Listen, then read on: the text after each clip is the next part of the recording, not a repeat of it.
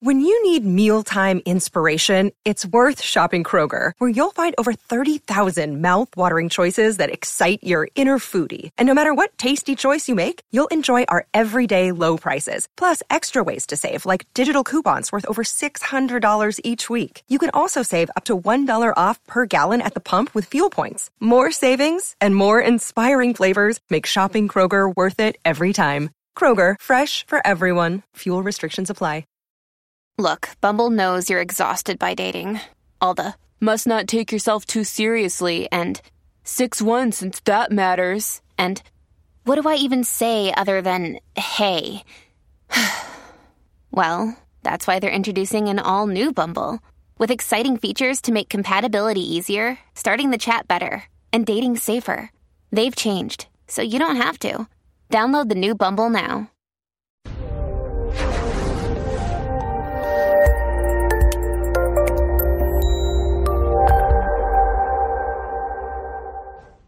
Welcome, everybody, to today's presentation on dialectical behavior therapy skills. This is Counselor Toolbox, bringing you practical tools for recovery from mental health and addiction issues. This episode was pre-recorded as part of a live continuing education webinar. CEUs are available on demand for this presentation through our sponsor, All CEUs. Go to allceus.com/Counselor Toolbox to register. This presentation is based in part on Doing Dialectical Behavior Therapy, a Practical Guide by Kelly Kerner. This is one of those books that if you want to do dialectical therapy as a practice, not just look at some of its tools, it's definitely a must-read. Then it's also based in part on Dialectical Behavior Therapy Skills Workbook, DBT Made Simple, and DBT for Substance Abusers, which is an article that was published by Marsha Linehan. So the links to those are in your class, but just give you an idea about sort of the breadth of what we're going to be looking at today in the short time that we have together. What we're going to do is take a look at why DBT was created. We'll look at understanding emotional regulation, dysregulation, and regulation. We'll identify DBT assumptions about both clients and therapists. And we'll explore skills to help clients learn distress tolerance, emotional regulation, and interpersonal effectiveness. As an aside, I've taken the information from this course and combined it with a bunch of other information to make a 6-hour on-demand course that will be available by the end of the week.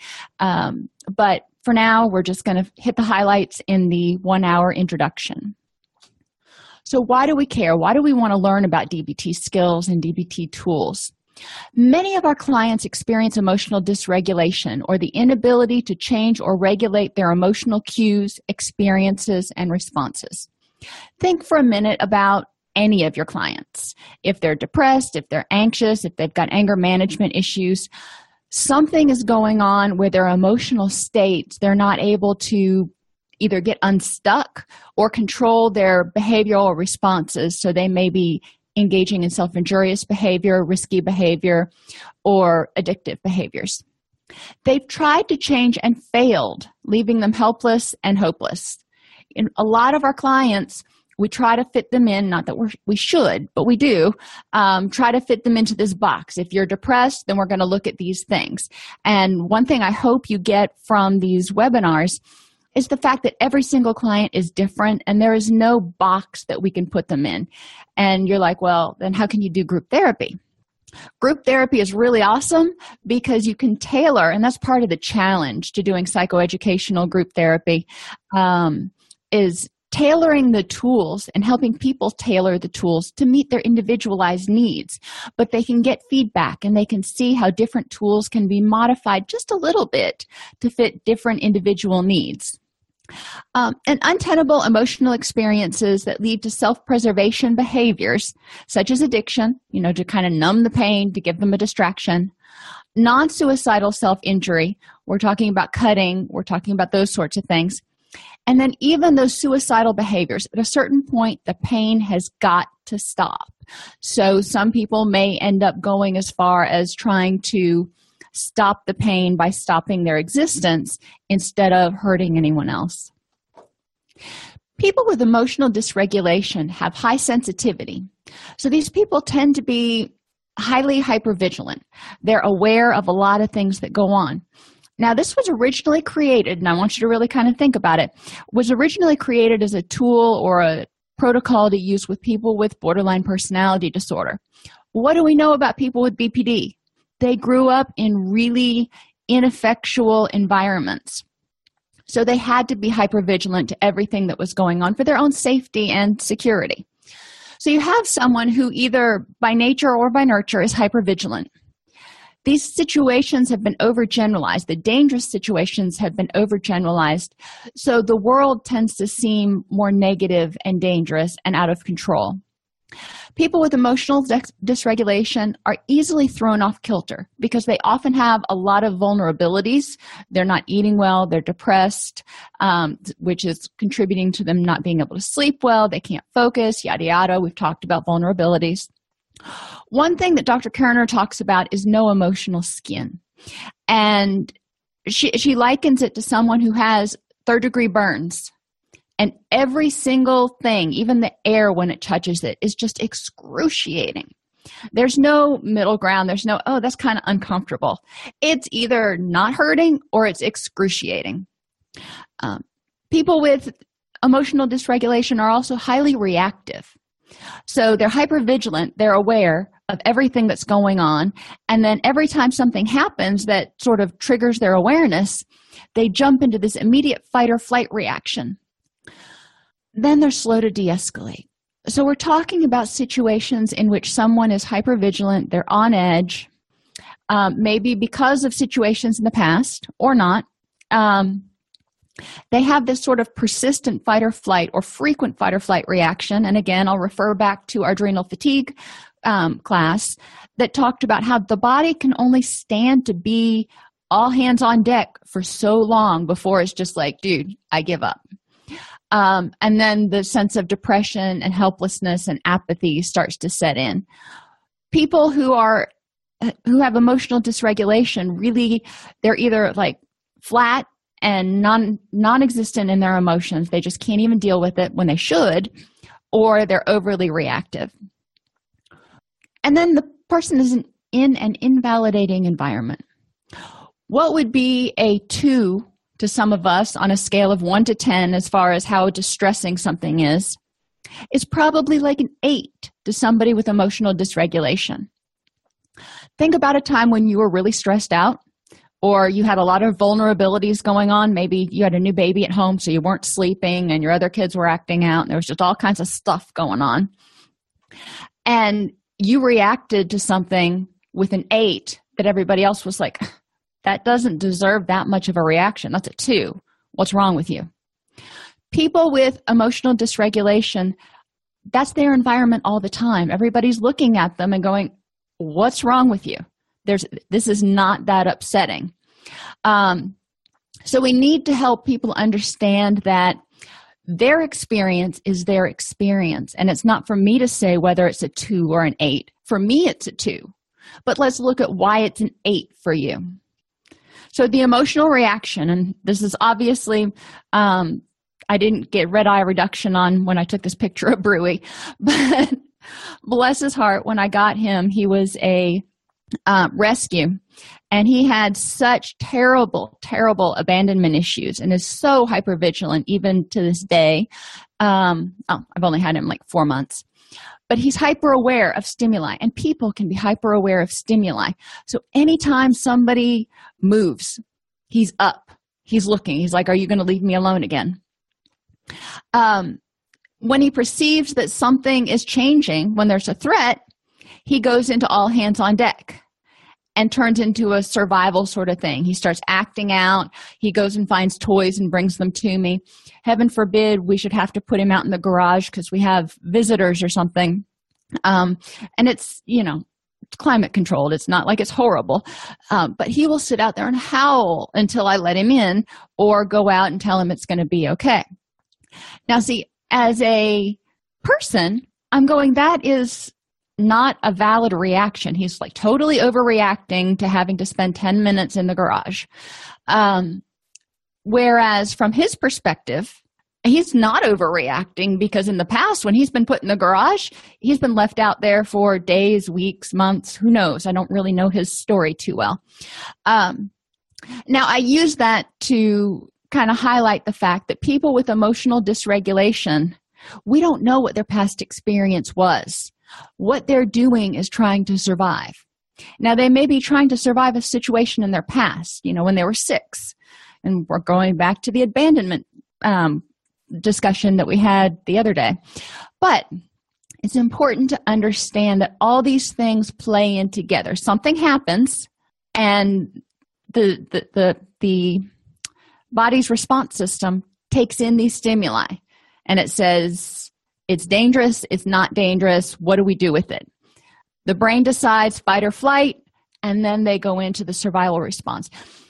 With treatment, what we want to do is help people be able to feel that feeling and not have to act on it right away until they can de-escalate some and use a combination of assessing their cognitions and deciding whether their perceptions are based on the present moment, or the past moment.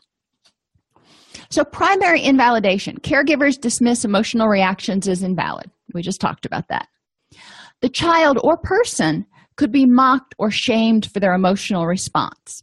We have all probably met parents or worked with parents who have children that are highly emotionally reactive, who tend to get frustrated and overwhelmed by the constant drama that seems to be presented by this child all the time. So the child is often not taught how to self-soothe or de-escalate. The parent's just like, really? Just let it go and go away, which is not helpful because the child doesn't learn how to deal with it. The child is not taught mindfulness to figure out, okay, what's causing this? And the child is not taught effective cognitive processing. In most situations, in validating environments, if the child gets upset, even if it seems to be disproportional to whatever the event was, the caregiver will take the child in and say, okay, I hear you're upset right now. Let's talk about it. And we'll walk the child through, maybe not thinking about it, but just being a good parent walks the child through this de-escalation process and the cognitive processing. Secondary trauma or invalidation is, and I'm putting this in here, coping skills can be overwhelmed by trauma or intense stress, leading to this high alert, raw status. Think about the people who were survivors of Hurricane Katrina or Hurricane Andrew. I come from Florida, so I think hurricanes. But any big event that is ongoing, enduring, and distressful. At a certain point, you're on your last nerve, so anything could precipitate sort of a crisis.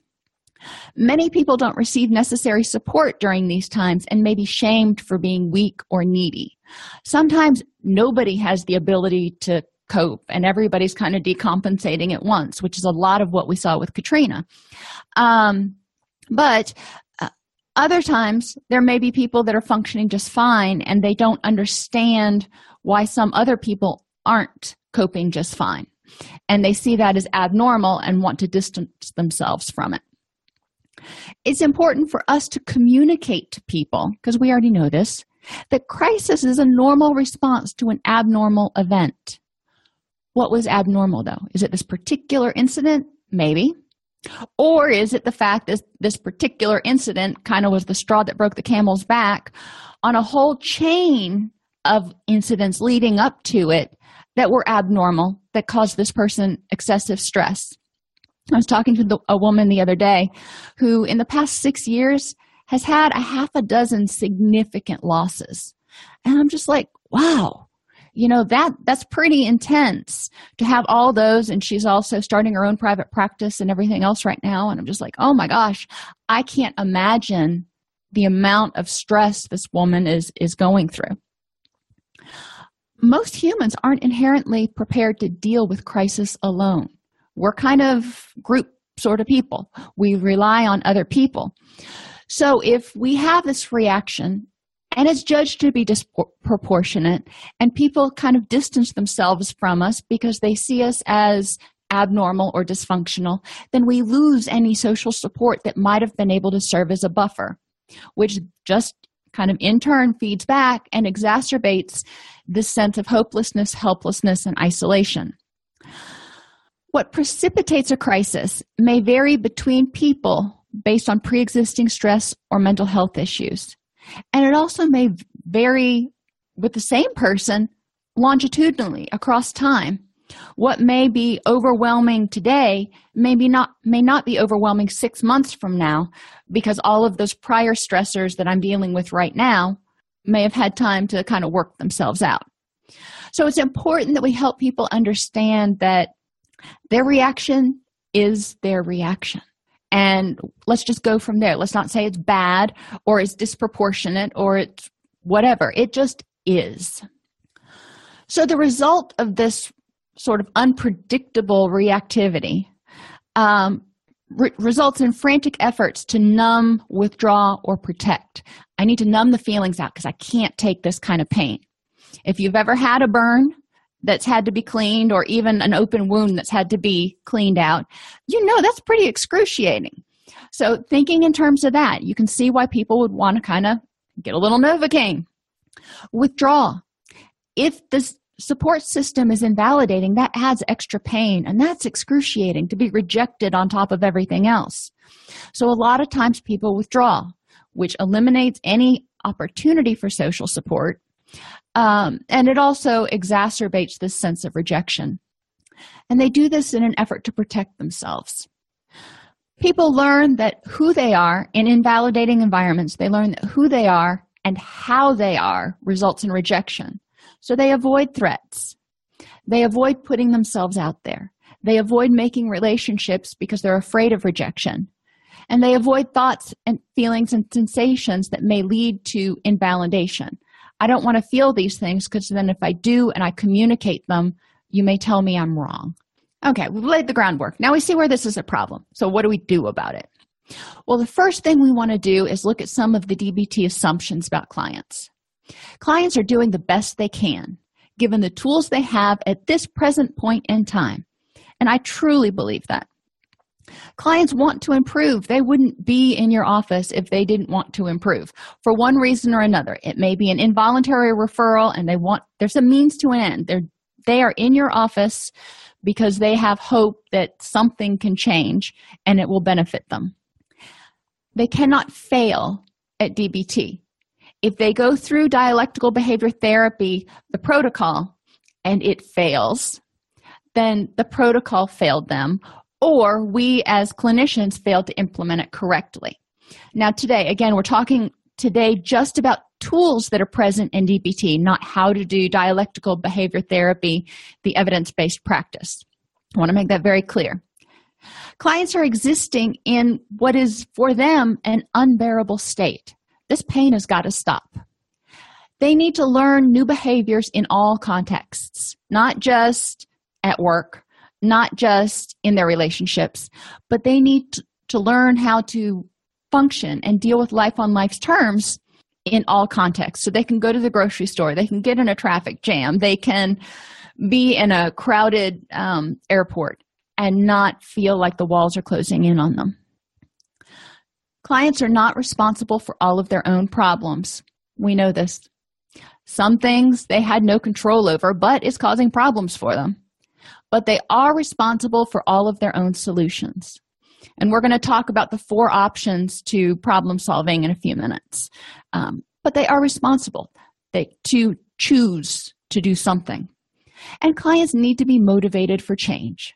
Motivation, choosing the more rewarding option out of the available options.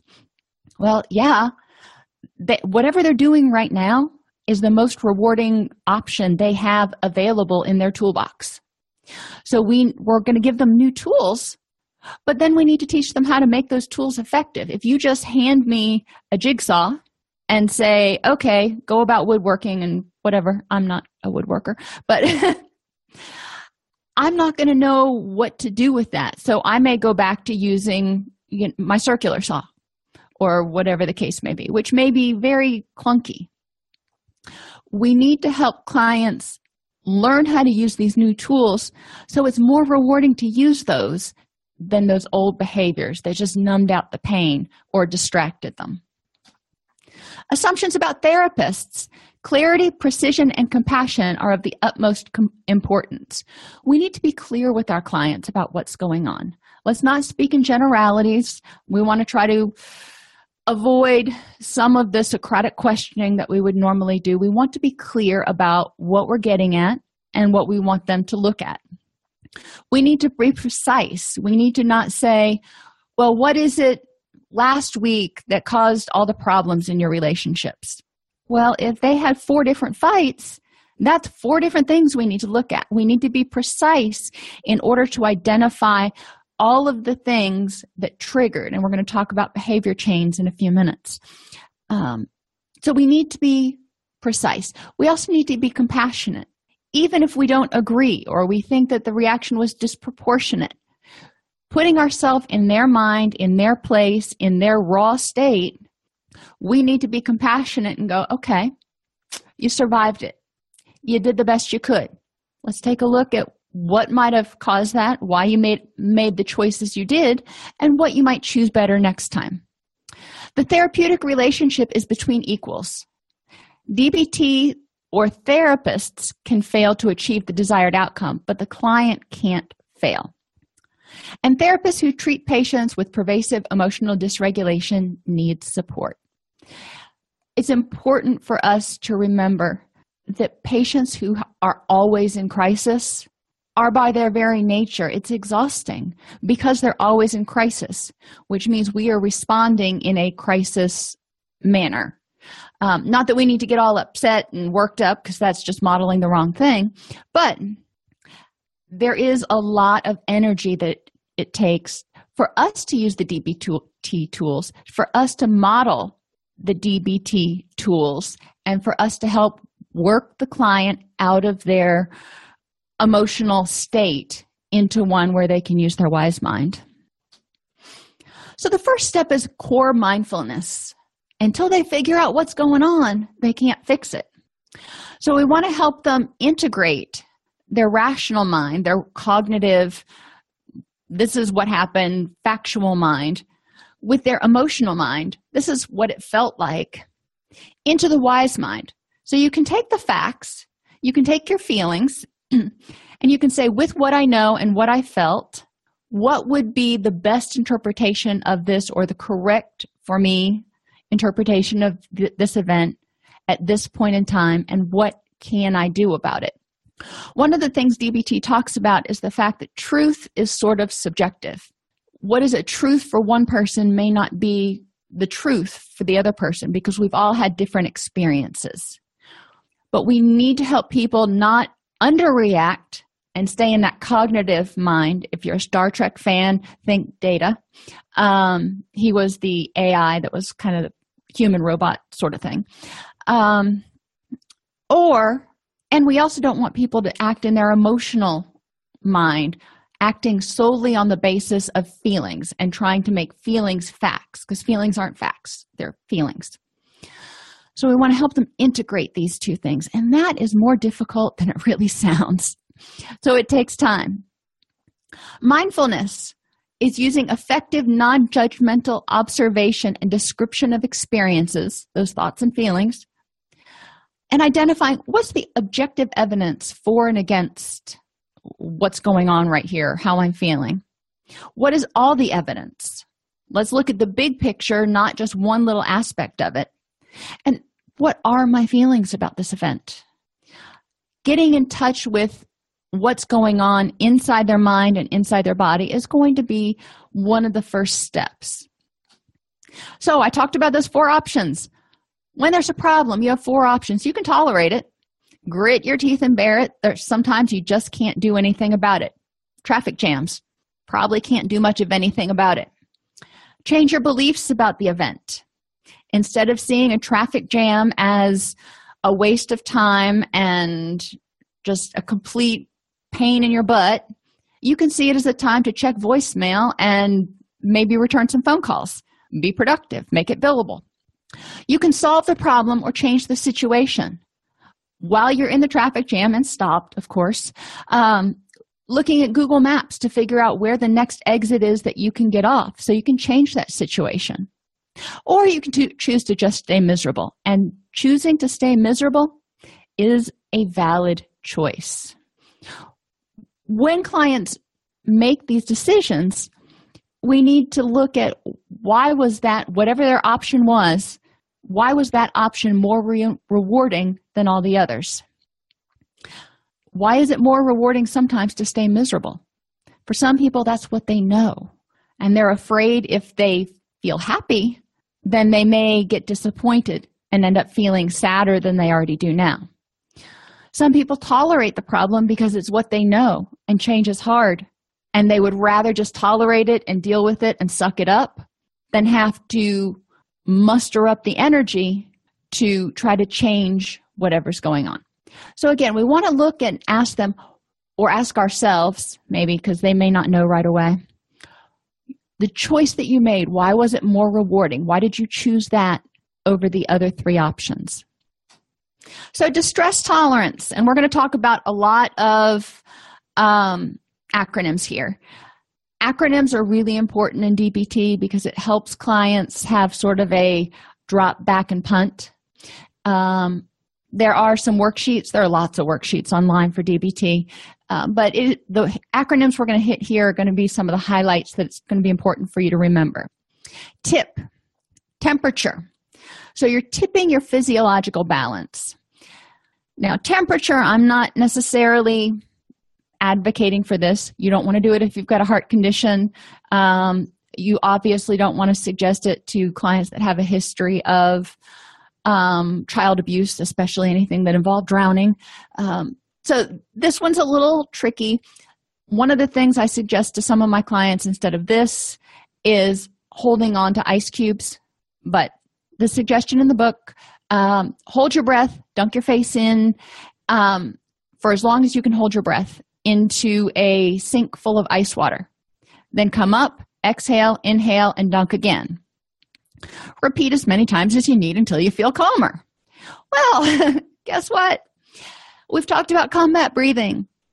If you are slowing your breathing, which you do if you're holding your breath, your heart rate is naturally going to slow. When your heart rate slows down, your brain says, oh, the threat's going away. Yippee yay, I can call off the dogs. There are other ways to slow down your breathing besides necessarily dunking your head.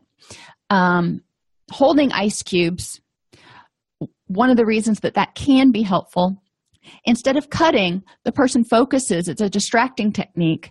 The person focuses on the pain because it is painful to hold on to ice cubes for a really long time, instead of actually cutting themselves. But it also gives their body something to focus on, to go, oh, my heart rate is up because there's pain. When the pain goes away, I can make my heart rate go down. So we're redirecting the brain to go, oh, this is why the heart rate's up. It's not because there's emotional distress. It's because of extreme physical pain. Intense exercise increases body temperature, but it also increases the heart rate. When you're sitting still and your heart rate is 120 beats a minute because you are in a panic attack or in a state of panic, it's very, very uncomfortable, and your mind is going, I don't understand. You're not moving. Why is the heart racing? When you start exercising, which is why walking and getting those big muscles moving often helps, then the body gets less confused. It's like, oh, heart rate's beating fast because body is moving. Score. Got it. So when the person stops moving, the heart rate starts to go down. And this is true even if you're walking around. If you take a client out to walk when they're upset and you are talking about whatever the distressing thing is, I have found, without exception, when they come back inside, they can start to calm down a little bit more, and their heart rate naturally starts to go down when they stop their physical exercise. And then progressive relaxation. You're going to move from head to toe or toe to head, whatever you prefer, but head to toe is usually how we do it. Focusing on muscles, focusing on breathing, slowing breathing, relaxing muscles, forcing the body to relax. So this addresses physiological arousal. So temperature, intense exercise, and progressive relaxation. All of these serve as serve the function of distracting the person from whatever cognitively or interpsychically or whatever you want to say is going on. And all of these either explain to the brain why the heart rate is going so fast or help reduce the heart rate. So, there's something to be said for them. The important thing is for you to brainstorm with your clients when you get physiologically aroused, when you get upset and you are just, your hands are shaking, your palms are sweating, you're breathing fast, your heart rate's going fast. How do you calm yourself down? What works for you? And we're back to Brewy again. Another acronym is ACCEPTS. In order to distract when there's emotional turmoil, so you can kind of let that adrenaline surge go because you have that initial fight or flight reaction, and then the body kind of goes, all right, let's reassess and see if there's still a threat.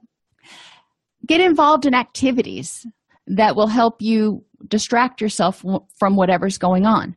When kids get upset, if they're getting stressed out because they're sitting in the lobby in the doctor's office and they know they're going to get an SHOT, we give them something to do. We read a book, we talk, we play, because then they're not focusing on the fact that they're going to get a shot. Contributing to the welfare of others.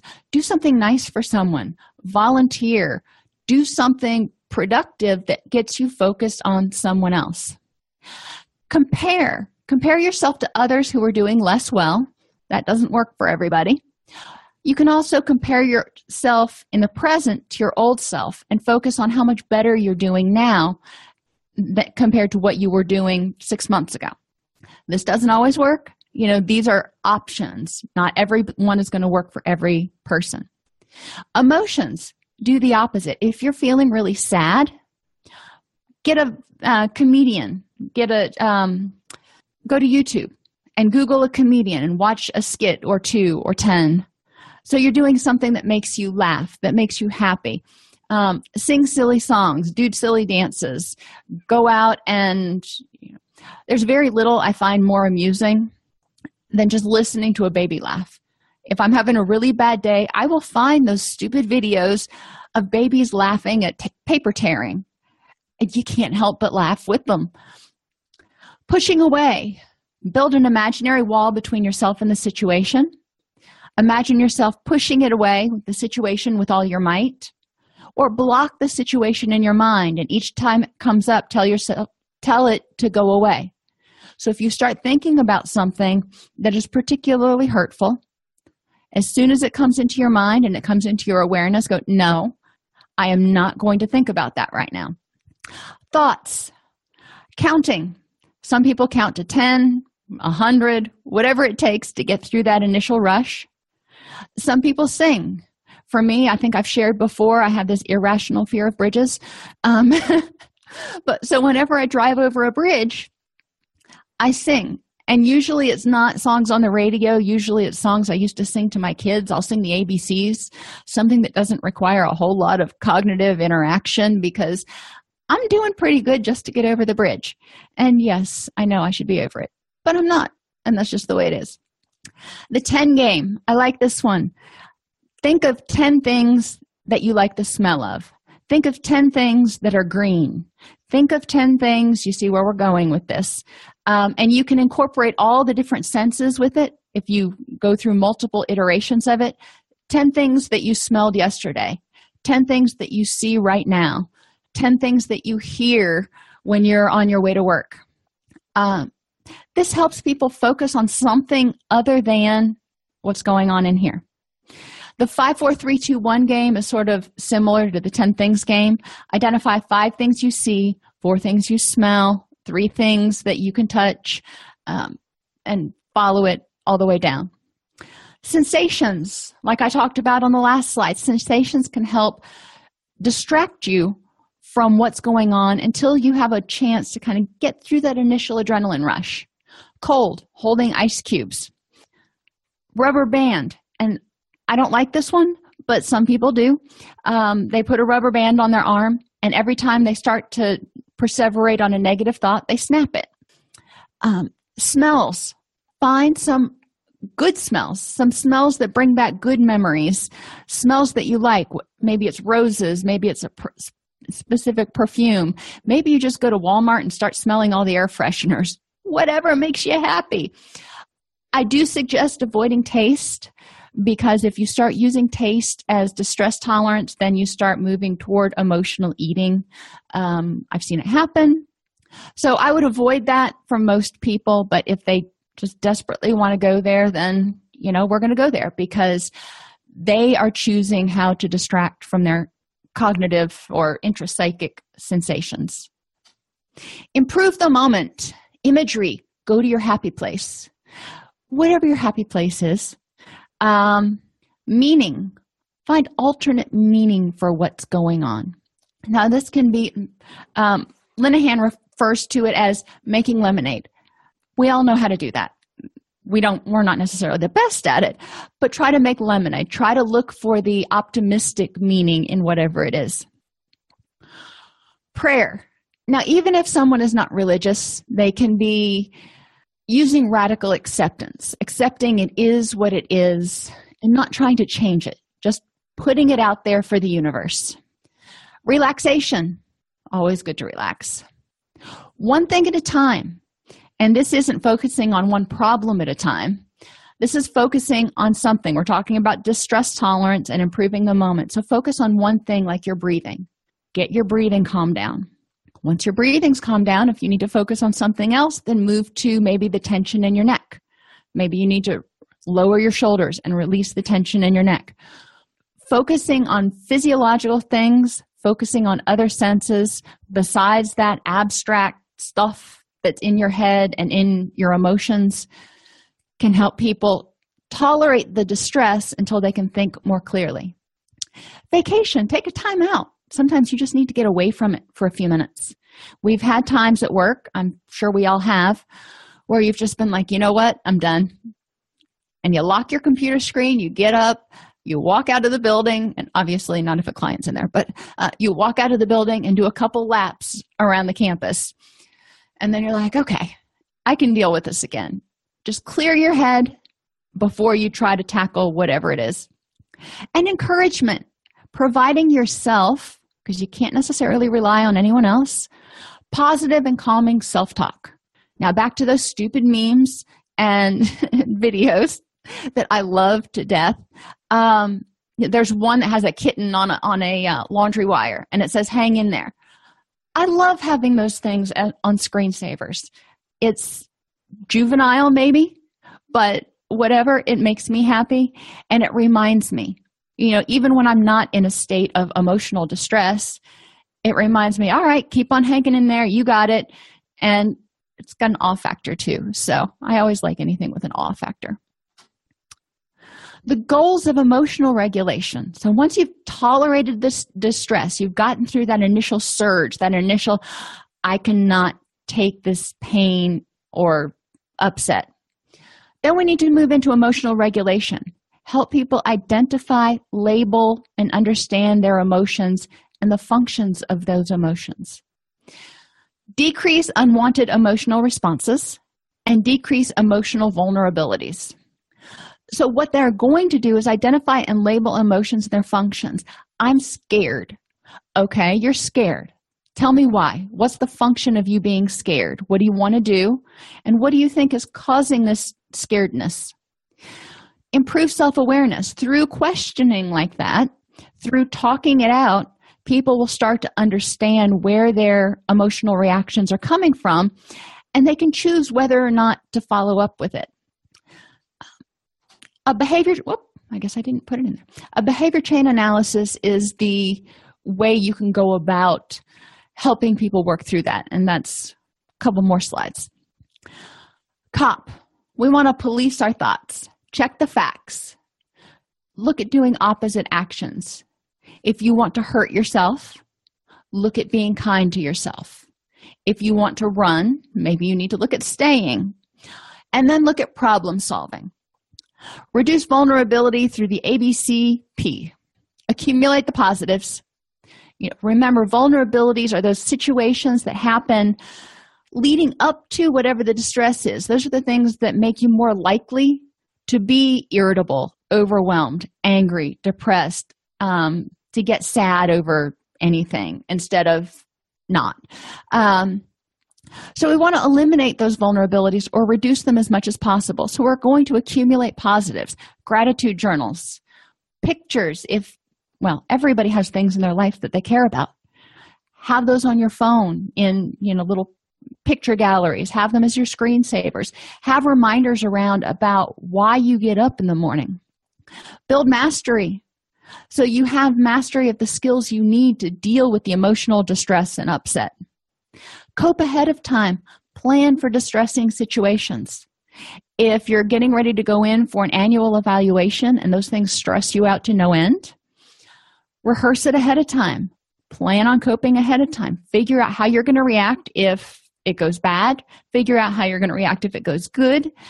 Figure out how you're going to cope. And physical vulnerability prevention. Maintain your health. Chronic pain, chemical imbalances, hormonal imbalances, those can all cause vulnerabilities or set you up, make you predisposed to feeling like something's an 8 when it's only a 2. Get plenty of sleep. When we're sleep deprived, it's a whole lot harder to deal with life on life's terms. And exercise. Exercise is a great way of releasing or using up some of that stress energy that you release during the day. Behavior chain analysis. The first thing you do, and a strict behaviorist will have slightly different explanations for how to do this, but just bear with me here. Name the behavior or reaction. What happened? Now, if you're thinking back to the ABCs, this is going to be your C, your consequence. What happened? Identifying the prompting event. ABCs, that would be the A. What was the activating event? Now, this is where it differs a little bit. Then we want to look at the behavioral links. So you had the activating event, and then there was this reaction. And in between, there were automatic beliefs, and we have that there. We have thoughts. But there were also sensations, events, and feelings. Between what happened and your reaction, what sensations did you feel? Did you get flushed? Did you feel nervous? Did you feel scared? Did you feel sad? Did you have a twinge of something? What feelings were there? And what events happened? Did you act out in a certain way? Did you scream? Did you yell? What happened? Because these are all things that are going to go into what ultimately ended up being the behavioral reaction. Then we want to look at short-term positive and negative effects of what you did, the behavior or the reaction. If you started screaming and throwing things, okay, you did. What was the short-term positive effect to that? What was the benefit to that? Because that was what you chose, which means it was likely the most beneficial response you could come up with in your highly emotionally charged mind at that point in time. So what were the benefits? And what were the immediate and the short-term negatives? And then look at the positive and negative long-term effects. In the long term, if you react to this upset by screaming and throwing things, what's the impact going to be? Are there any positive impacts? Are there any potential positive effects of this? And a lot of times it's no.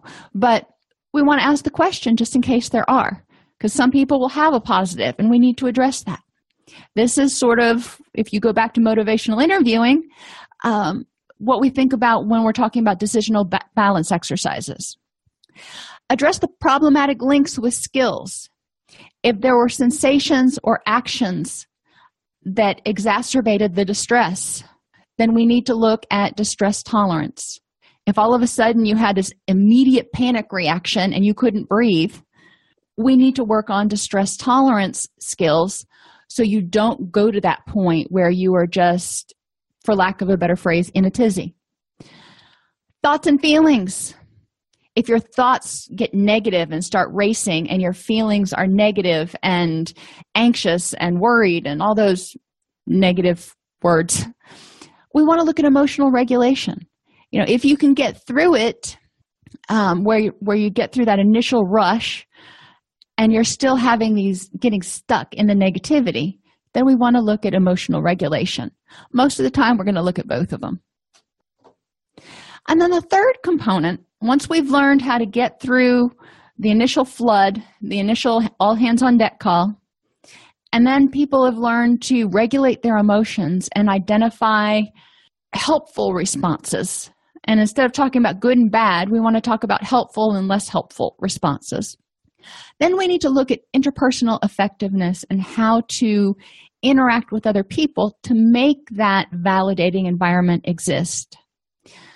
So we want to start with interpersonal and intrapersonal, if you will, effectiveness with oneself, and then move to others. Describe what's going on. Assess how you're feeling, what your reactions are, what the best next step is. Assert your choice. Reinforce the good things. Be mindful, appear confident, and be willing to negotiate.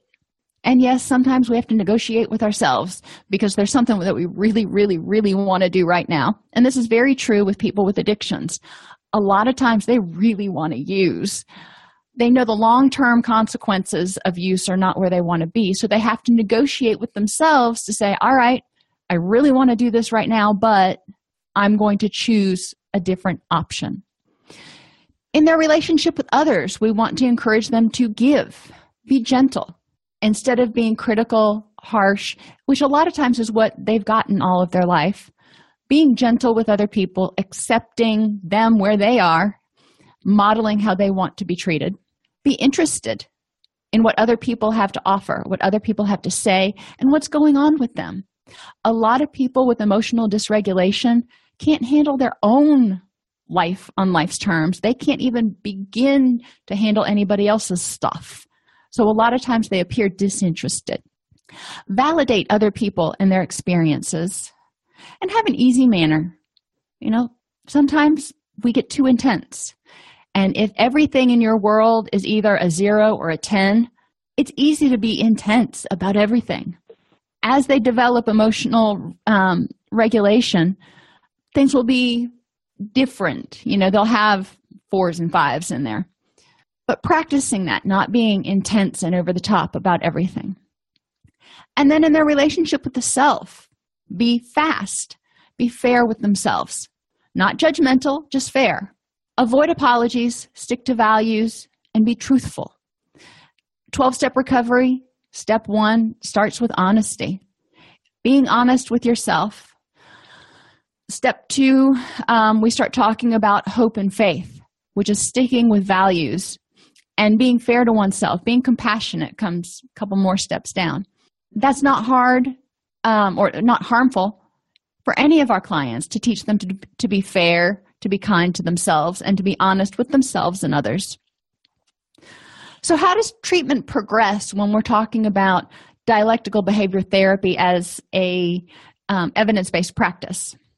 Stage 1 is basically safety. We want people to move from behavioral discontrol to behavioral control. We don't want people getting a phone call, maybe a significant other has to back out on a weekend trip, which with someone with behavioral discontrol could send them into a state where they are self-injuring. So we want to make sure that they have the skills to not self-harm. And, you know, you can't just say, well, you can't cut. And the person's like, okay, so finish. What am I going to do instead if I can't cut? If I knew how to do something else, I'd be doing it right now. We need to help them increase their self-care behaviors. Instead of cutting, what can you do? And I've talked before about some of the interventions I've used with some of my clients that have self-harm. It's not ideal. It's not where you want to end up. But moving from self-harm to, like I said, holding ice cubes or using a ballpoint pen to draw on themselves is definitely preferable to cutting themselves. So we want to look at small steps, not going from, 5 or 6 self-harm episodes a week to nothing. You're setting your client up for failure. We want to reduce the intensity of the self-harm so they're not actually breaking skin, so they're not actually damaging themselves. Decrease therapy interfering behaviors, what we typically call resistance. And that can be showing up late. That can be always coming in and trying to derail therapy sessions. It can be being bossy. It can be being reserved. Whatever it is that's interfering with the therapeutic process, it's important to understand that therapy interfering behaviors can be exhibited on the part of the counselor too. If the client is experiencing a lot of emotional discontrol, sometimes counselors will start being late to sessions. We'll start forgetting to review the chart before they go in and remember what homework was assigned. We'll start forgetting to do things. So we need to make sure that both the counselor and the client are engaging in motivating therapy participatory behaviors. We want to increase the quality of life behaviors and decrease quality of life interfering behaviors. So if they're engaging in addictions, if they're not sleeping, if they're chain smoking, if they are, and again, these are things, when we look at the priority list, my main focus at first is going to be on self-harm. I don't want them to be engaging in those behaviors. And then we're going to start looking at the other things that create vulnerabilities that make them more likely to be unhappy or to be reactive in situations that would make them unhappy.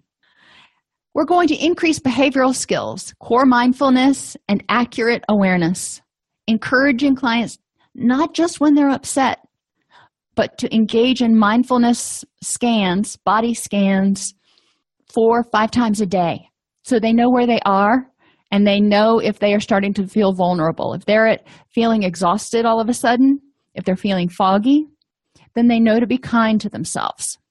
Distress tolerance, we talked about those skills. Interpersonal effectiveness, talked about those skills. Emotional regulation, and active problem solving. So these are all going to be introduced in stage 1, but they're introduced. The client has been using their old behaviors for a lot longer than stage 1 is ever going to last. So we need to remember that we have to help clients strengthen these behaviors. Remember to use them. If they use them at first 1 out of every 5 times, that's 1 more time than they were using them last week. Let's focus on the positive forward movement and not on what we think they should have done. We don't want to set goals that are going to set them up for failure. In stage 2, we want to help clients moderate emotions from excruciating and uncontrollable to modulated and emotional. We want to feel feelings. Well, theoretically, we do. So we don't want people to completely numb out and become robots, but we also don't want every single emotional experience to be like debriding a 3rd-degree wound. We want something in between. We need to help them decrease intrusive symptoms like flashbacks, memories, and hecklers, the things that created the situation where they feel unlovable and unacceptable for who they are. We want to decrease avoidance of emotions, and I know that sounds kind of counterintuitive, through increasing emotional awareness. Again, we don't want them to be numb. We want them to feel, because if they feel, then they can choose how to act and how to react. Decrease withdrawal, increase exposure to life.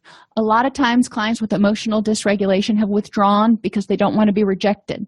So they don't go out with friends. They don't experience life on life's terms. They just sit in front of the television and watch Netflix.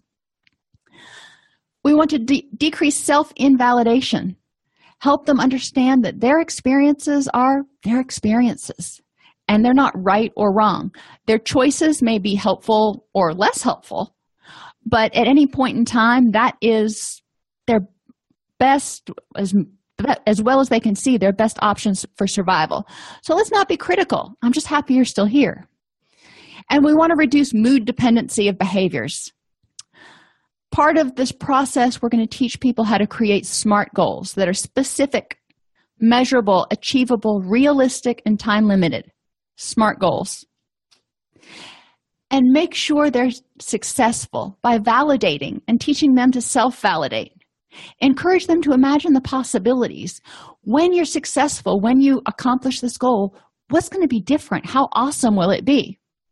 Encourage them to take small steps, not all or nothing.